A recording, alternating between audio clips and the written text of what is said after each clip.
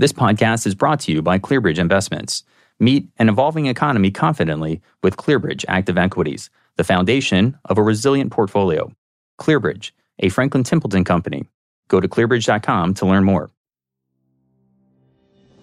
When it comes to persuading people to take a certain action, some people like to persuade using the spoken word, and others like to use the written word. Now, both can work, and there's a time and place for each. In today's episode, we're going to talk about 5 key principles that apply when you're using the written word to persuade people. We'll also talk about key mistakes to avoid in your writing and how you can grab the attention of editors who are in a position to publish your work in their media. Hi, everyone. I'm Steve Sandusky for Barron's Advisor, and welcome to Actionable Intelligence. My guest today is Trish Hall. Trish is a longtime journalist who spent 6 years at the Wall Street Journal and more than 20 years at the New York Times, including nearly 5 years as the op-ed page editor. She's also the author of a great book called Writing to Persuade. And with that, please enjoy my conversation with Trish Hall. So you wrote a book here recently called Writing to Persuade, and we want to dig into that here. And so in the book, you talked about 15 principles of persuasive writing. So we don't need to go through all 15 here, but I'd like to know, how did you come up with these 15 principles to begin with?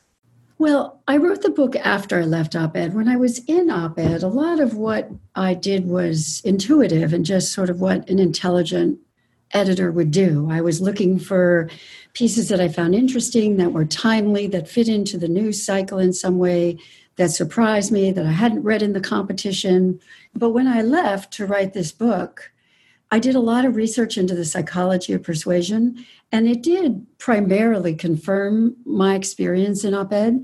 It sort of gave academic grounding to things that I could sense, but I didn't know why they were true. So, it's really important in persuading people that you listen to them and that you don't treat them like garbage and that you're not hostile. I sort of knew that as a human being, and as an editor, but I didn't know about the psychological research underpinning it. So that list was a combination of my experience and research.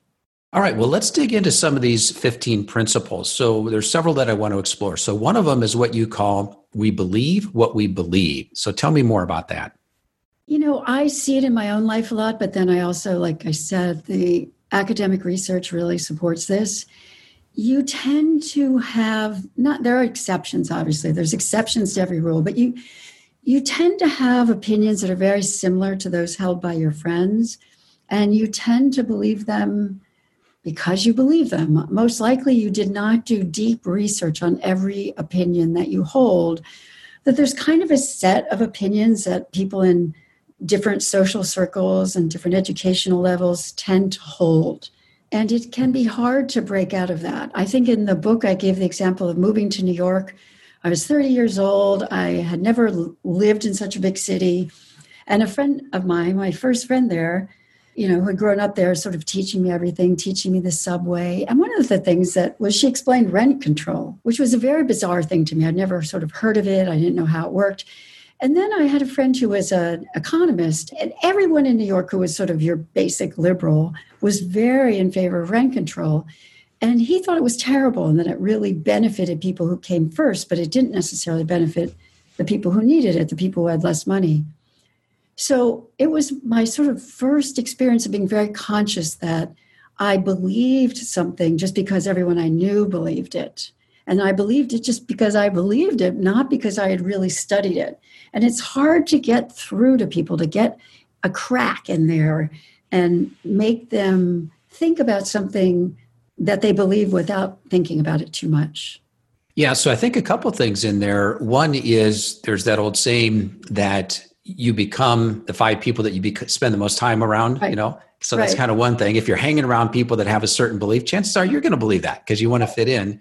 And then a second is this idea of confirmation bias. So people that have a certain political persuasion, for example, might read the Times or the Post. If they have a different one, maybe they're going to watch Fox News. So it's like we want to just confirm what we already believe. And so that makes it more difficult to be someone who can persuade them to a different point of view. It's important just to understand that we believe what we believe, and we got a tough nut to crack here if we're trying to persuade someone. And the confirmation bias thing is really interesting because people, they literally won't read things that, if they happen to come across something that challenges their point of view, they just don't take it in. I mean, they've done brain scans where they just don't take it in. They're more likely to absorb information that confirms what they already know. Yeah, and I think a lot of the folks that are listening to this are in the financial advisor community, and I think many of them do this maybe intuitively, is that they try and read the opposite opinions when it comes to like what's going on in the markets or what's going to happen with such and such thing, that they try and get the extremes, and then part of their skill and expertise and value is trying to look between the two extremes and see what makes the most sense, what's most likely, and then move forward with that. So I think many of them consciously try and get away from this confirmation bias. And if they just happen to be bullish, they're only going to read bullish reports. They try and see both sides of the equation there. So good. All right. So a second one that you have here of your 15 principles of persuasive writing is play on feelings. So talk a little bit about feelings versus facts versus being logical. How does that come into play here? The whole question with facts, it kind of relates to confirmation bias too. Like they found that people, and I would see this in the stories that were popular in op-ed, people think that they can persuade other people with facts. If they shoot you facts, you will of course change your mind. But that's not really how people change their mind. They don't usually have their minds changed by people they don't agree with. You're more likely to change your mind if someone you're close to who has similar points of view points out something to you, and then you might go along with that person. But it's very tough to get through just with information. I think the kind of ideal op-ed in my experience would have some kind of storytelling, because that's what we all relate to, is telling stories. And telling stories usually means their feelings. I mean, I really noticed that during the pandemic. I'm really interested in science, just kind of one of my areas, science and health. So this is made for me. There's a lot to read. And of course, I read a lot of the charts and the statistics, but I also read the stories of, somebody had COVID and what happened. Stories are really a way to reach people, and they reach people because they usually arouse feeling. And that sticks with people. You're more likely to remember a story about a person than you are to remember numbers, although your audience might be different. There are certain people who, I happen to really like charts and numbers. That's one reason I was a business reporter. But a lot of people, it doesn't mean anything to them. So if somebody's trying to persuade a client to invest money and leave it for the long term and teach them about, compounding and the value of time, showing them a chart might not work, but telling them a story of a little kid who had money put away for her when she was 2, and now that she's 30, she can buy a house. I think that's more powerful for most people. Yeah, I think so. I think for many of the clients of advisors, understanding something through a story is going to be more effective. Now, there are some clients, and I'm going to stereotype here, like maybe engineers, for example, they might want to see the numbers. They want to see how things line up, and they want to dig into some of the details and see the supporting information, for example. But by and large, I think you're right. I think most people want to go into the stories. So as you were editing folks, can you think back to a writer that you were editing for the op-ed page that maybe was particularly good at storytelling, and what made them so good at telling stories to be part of their persuasive process? There was a big Sunday cover once by someone who had worked on Wall Street and made a lot of money, and he wrote a piece about having been addicted to money and why he had to sort of overcome that. And his first version, he was really wonderful. His name's Sam Polk, and he made the story better and better as we went along and talked about it by adding more of the story of his childhood and why he was that way. Because op-eds generally aren't that long, and they're not like really long newsroom stories, the stories that are being told in them are often short, but they make something real. I think another important part, one of my favorite writers was Arthur Brooks, who was the head of the AEI. So he's a, conservative Christian capitalist organization writing for a liberal readership. And he was very popular with our readers. And he was because he always seemed to figure out a way to see things on their terms, define where the common ground was, and then get in his point of view, which was very often different from theirs. And sometimes he would do that through telling stories, but they would be in op-eds, in 800-word op-eds. Those might have been, 2-paragraph stories, but they were something that made it human. Yeah. Now, you touched on this idea of the common ground. I know one of the things that you wrote about in your book is this idea of shared values. And I think you've indicated that's an important part of the persuasion process as well, is to try and find some similarity with the person you're trying to persuade. Yeah, I think it's what's so difficult in this country right now because our media systems are so different and people get all their storytelling, all their news, all their information from systems that don't connect at all to the other one. And so finding out what you share with people, it's a challenge because people are so polarized right now.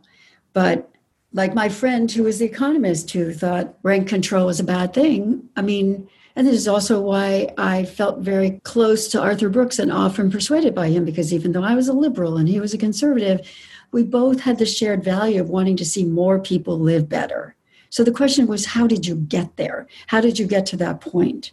I think it's more difficult now because I think it's possible that a lot of people don't share that many values. There are values that are really in opposition. And at that point, it's really a challenge. But if you think that you have some similarity in your end goal, then it's easier to say, then it's just a matter of how you get there. Right. Okay. So third of your principles of persuasive writing was surprise your reader. So how do you do that? Well, that's partly because I was an editor reading hundreds and hundreds of pieces every week. And most writers read too much. They have too much to do. Everybody has too much to do, right? But they're reading all the time. If you can surprise your editor, you're going to surprise your reader. And if you can't in the first, second, or third sentence make them go, I didn't know that. That's interesting. I want to know more about that. Then they won't keep reading. And I think that really applies to all of us in the work world now. People have too many meetings where nothing goes on. They send too many emails where they're not really saying anything. I work for clients. So I write and edit a lot of op-eds for people.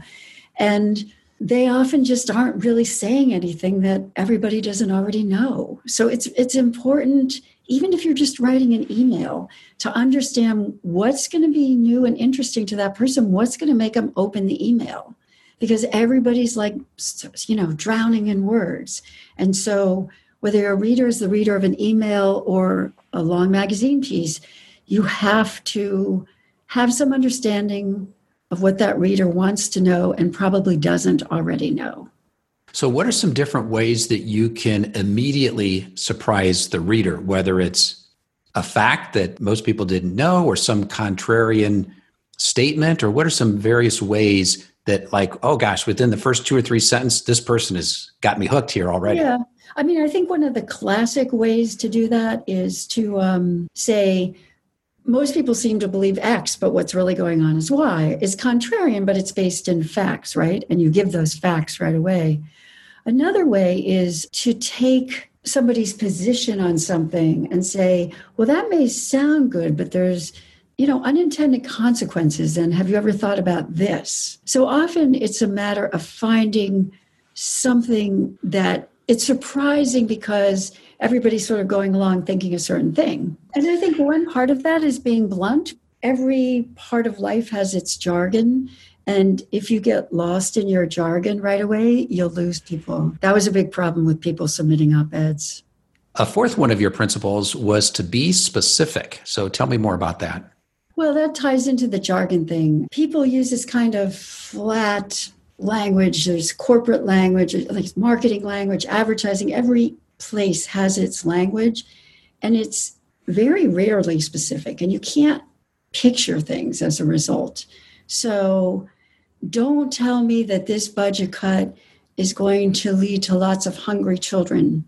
Tell me that it's going to cut out lunch every day for 2 million children who won't get lunch somewhere else. That's not super specific. It's a little more specific.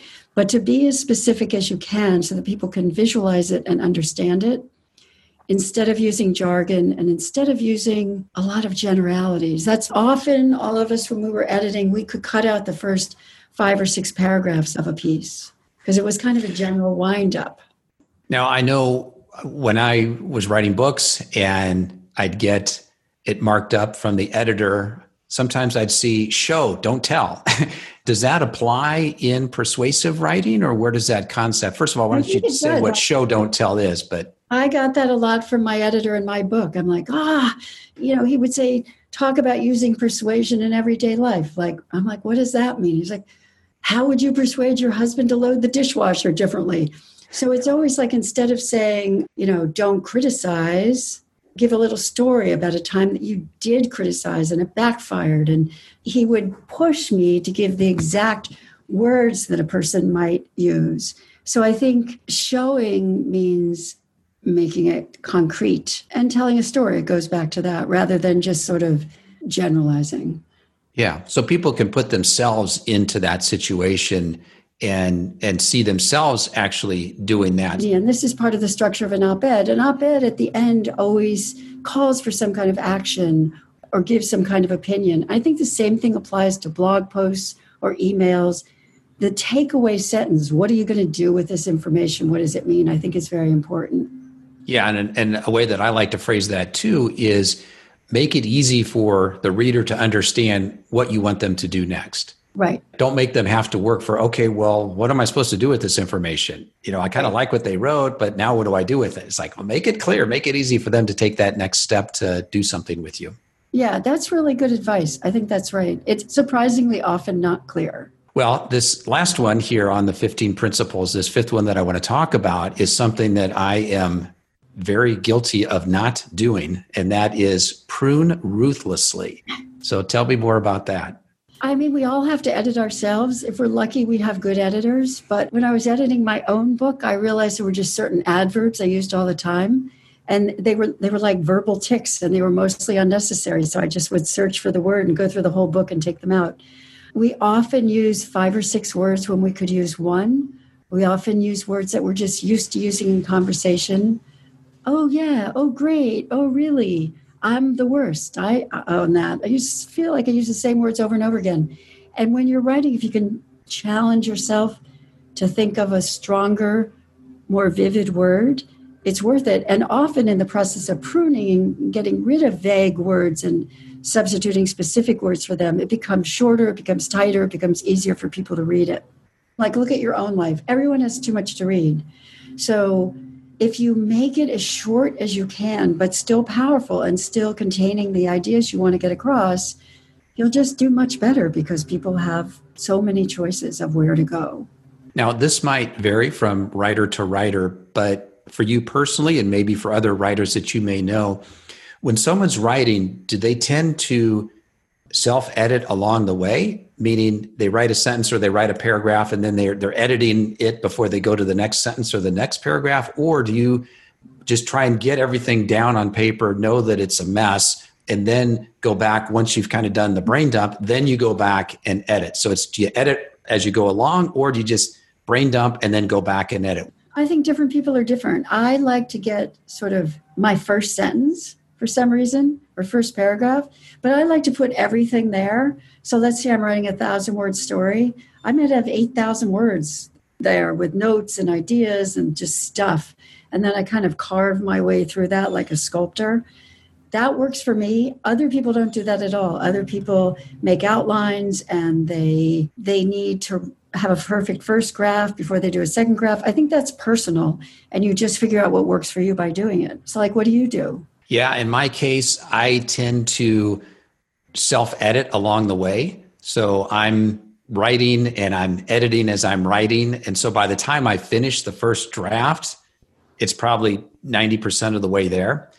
But what I'm trying to do the opposite. I'm trying to just get everything out first and then go back and edit, because I think I'm going to get a better product if I can just get everything down first and then really take the time to do the prune ruthlessly. Because I find that the more time I spend editing, the shorter my stuff becomes. Because I realize, oh, you took way too long to make that point. You can cut these words out. You can cut that paragraph out. I think it's hard to edit yourself. And if people have time, they should write something and then go away from it for a while. Because exactly. I often finish writing something and I don't look at it for a couple of hours or maybe even the next morning. And I'm like, this is terrible. So you really have a much better perspective. You come to it as the reader if you get some distance from it. But I don't think one system or another of writing is better, but I think that it's hard to tighten up your own writing and see sort of logical flaws in the structure without getting some distance on it.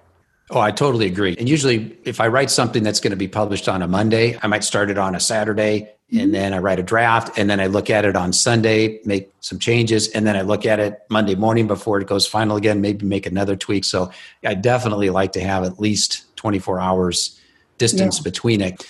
So we've gone through 5 of these 15. I've got a few other questions that I'd like to go through here as it relates to persuasion and then also writing in general. So one is, you're a writer, you're an editor, you've been a reporter. So what are some of the biggest writing mistakes that maybe that you've made and maybe that you've seen in some of the writers that you've worked with?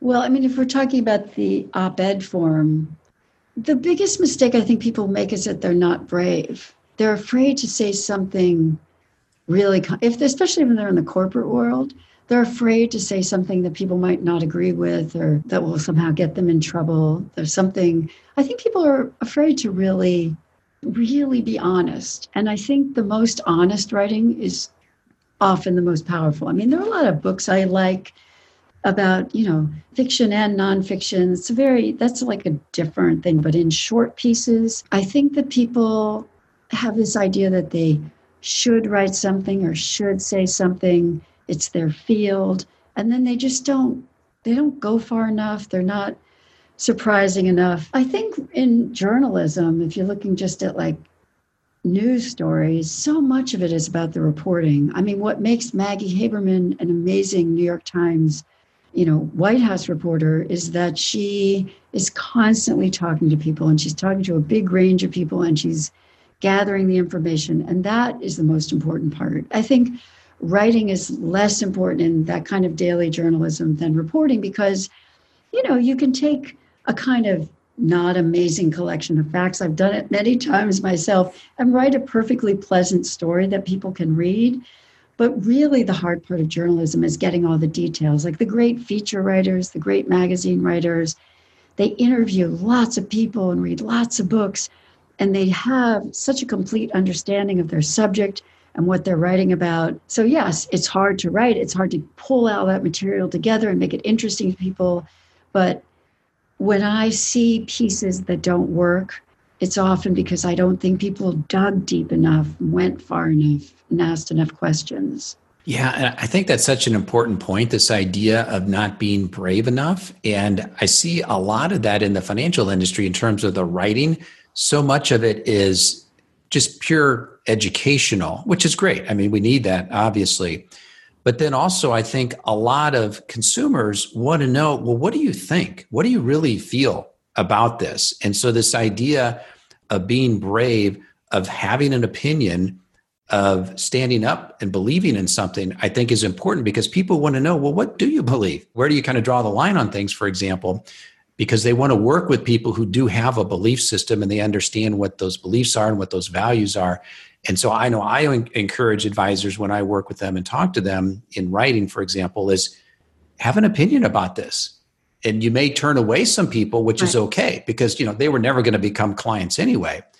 But for those who agree with what you're talking about, they're going to be even more connected and engaged with you. Mm-hmm. Yeah, I think that's right. Great. All right. So let's talk about another area here. So how to please an editor. So again, you were the op editor for a few years at the Times.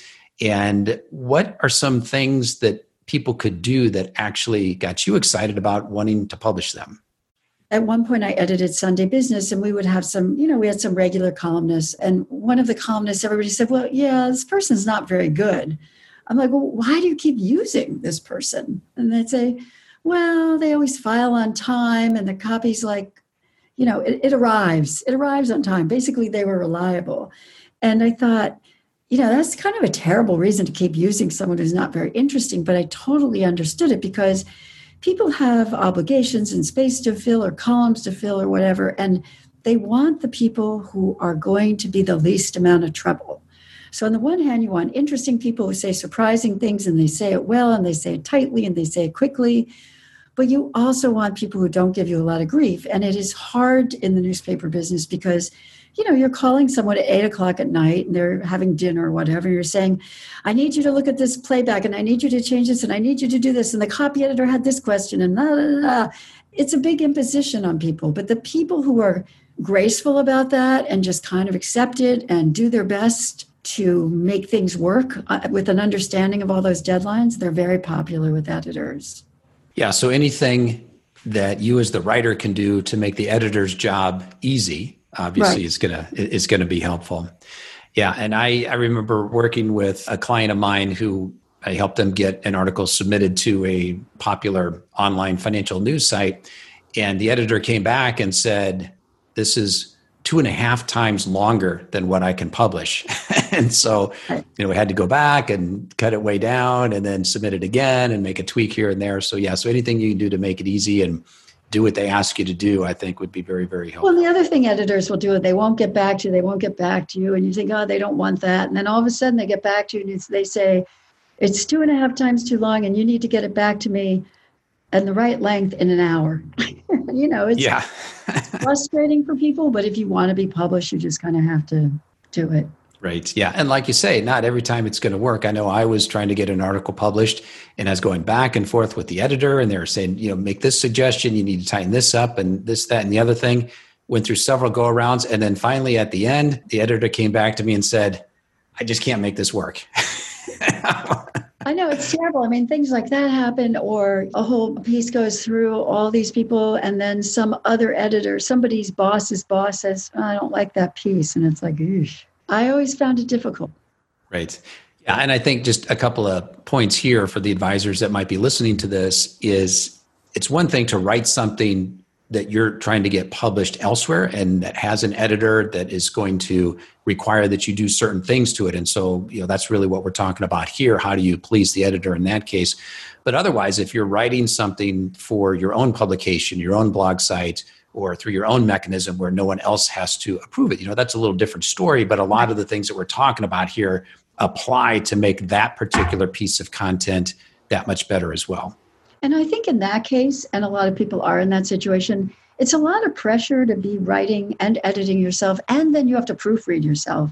And I know if I go to a site and there's typos, I think, ew. But I mean, I make typos, everybody makes typos. And so if somebody's doing their own work that way, if they have a kind friend who will read it for them first and look for typos, it's really worthwhile because it's a lot of burden on one person to do all those things and you can't always see it. Yeah, the reader will see it, but it's like we're so close to reading. We've read this 20 times and we didn't see that we've got the same word twice in a row or something like that. It's impossible not to do that. That's why, rich newspapers have layers and layers of editing and poor newspapers don't. Right. Okay. So another thing I want to talk about here is this idea that great writers are also voracious readers. And I know that's something that a lot of folks have indicated that, hey, if you want to be a great writer, spend more time reading. So I'd love to hear from you. Is that true for you? And what are the kinds of things that you read that you think have helped make you a better writer over time? I mean, I feel like such a hypocrite now because I feel like all I read is Twitter and journalism. That's reading. It's just such a fascinating time, and there's so much to read. I go onto Twitter and I get lost in this. I follow a lot of virus scientists and I read their academic papers, and I just get lost in there. But before this all happened, everybody reads differently. I've always really liked reading fiction the most. I obviously read some nonfiction, but I feel like I learned about writing from, just reading a lot from an early age, and you kind of absorb it. Yes, you're there to read the story, but you're absorbing different kinds of cadence and sentence structure and ways of writing. I was looking at my bookshelf and thinking about, in case you asked me this, who are some of the writers I like? And they're all different. They're weirdly mostly women. But, like Kate Atkinson has like a lot of sort of mystery in her books. And Jane Gardam's books that I like the best are set in Hong Kong. Lena Anderson is Swedish or Norwegian, I'm not sure which, very dark, very short, tight sentences. They're all very different from one another. Some of them have very long sentences. Some of them have short sentences. But they right away win me over with their characters. And to some extent, I think that's even true with nonfiction. Like, there's some nonfiction I really like that's really kind of like pure idea. writing. Like one writer, I'm going to talk to him this week for a story, Peter Singer. He's a famous, philosopher, and his writing is mostly sort of about ideas, but a lot of great business writers are really telling stories about what happened. And science writers. I mean, there's a lot of really good nonfiction that follows one big case. Yeah, and I know I tend to read mostly nonfiction, and my wife has been telling me for years, you need to read more fiction books. If you want to be a better writer, start reading more fiction and you'll learn how to tell better stories. And so I'm working on that.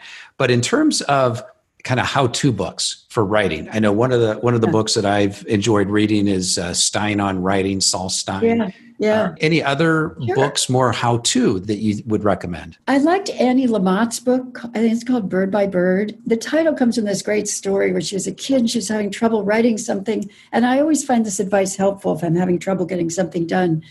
And maybe it was I don't know what the thing she was doing, but it's sort of her father was just go bird by bird. Maybe she was doing a whole survey of the birds of her state or something, but you just go one step at a time. And I think that's very good advice. You can get very overwhelmed if you think, I have to write this huge thing. But if you realize everything, no matter how big or how short, is bird by bird, it makes it less intimidating. It's been around for a long time, but there's a book by William Zinsser called On Writing Well that I really like. Stephen King, who's a great writer, also has a really good book on writing. I don't read a ton of books on writing, but those three stuck with me. All right. Well, let's wrap up here with a segment that I call You Said It. So I'm going to read a couple of quotes here that I pulled from some of your work here and just get your thoughts on it, your context on it. So this first quote is, you said, there is opinion that riles up and stirs up, and there is opinion that hopes to persuade. If you're aiming for the former, go for it. Just don't kid yourself that you're bringing anyone around to your side. So what do you mean by that? I mean, I think that's what a lot of opinion writers, especially in this time, are doing. They have their audiences and they're like cheerleaders and they're kind of talking to their crowd. I mean, they're talking to their people. It's that confirmation bias. Yeah, and that's fine. I mean, and their people are probably learning something from it. I mean, I happen to really like Paul Krugman and I learned things from his column, but if I didn't like him, I probably wouldn't read him. I mean, you can see just from looking at comments on pieces that a lot of the people who comment on pieces they're already sort of in that circle. They're already there and they learn something from it and they like discussing some minutia from it, but you're not persuading someone who has a fundamentally different point of view. I don't think that's a bad thing. I just think that's what it is. Yeah, and I think the important point I take away from that is think about what you're writing. Are you writing to just deepen your relationship with the people who already agree with you and already like you? You're deepening the relationship. Okay. Yeah, versus I'm writing to try and persuade someone that may not agree with me right now, but I want them to agree with me for whatever reason. Or I'm writing to persuade a potential new client, here's why you should work with me. So you don't want to just rile that person up because it's going to put a wall up. You know what your audience is, what you're trying to do, and that will determine sort of the type of the persuasion that you employ. Would that be fair to say? Yeah, and I think what you just said is really important because I see this with clients a lot, and I'm sure you do too. Know what you're trying to do. People have to know what the goal is, and that's critical in sort of figuring out what they want to write and where they want it to go. Yeah. And then the second quote I would like to get your comment on is you said, quote, intriguing studies suggest that when faced with aggression, people don't change their minds. They hold even more fiercely to what they believe, end quote. I know, isn't that strange? I mean, I found that really interesting because so many people, when they're talking about politics, they start getting louder and louder and louder, and it's very intense, and it doesn't really get them anything. I mean, you can use that kind of passion and anger to rile up your own people, but you probably won't get anywhere with people who aren't on your side to begin with. Yeah. Great. Well, Trish, I think we'll go ahead and wrap it up there. So is there anything else that you want to add here that we haven't talked about yet? No, I love talking to you. I really appreciate the time. I do think that financial people, just one thing, have one of the hardest jobs in getting across to people because so many people don't really understand numbers. And So it's a whole other level of challenge. So people who do that successfully, I really admire. It's tough. It is. So if people want to get in touch with you or learn more or read your books, what's the best way for folks to learn more about you? My email's on my website, and people are free to get in touch. And the website is? Oh, it's just trishhallbooks.com. Excellent. All right. Well, Trish, appreciate it. Thanks for being on our show today. Great. It's great talking.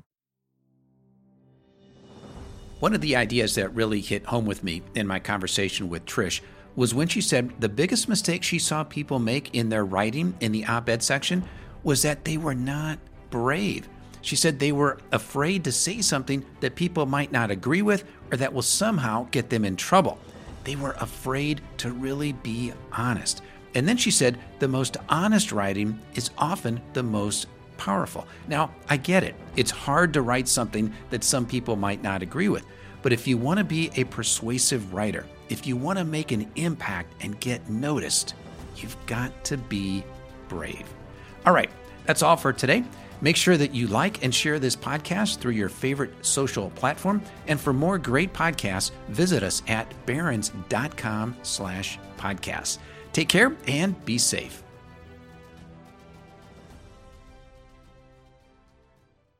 This podcast is brought to you by ClearBridge Investments. Meet an evolving economy confidently with ClearBridge Active Equities, the foundation of a resilient portfolio. ClearBridge, a Franklin Templeton company. Go to clearbridge.com to learn more.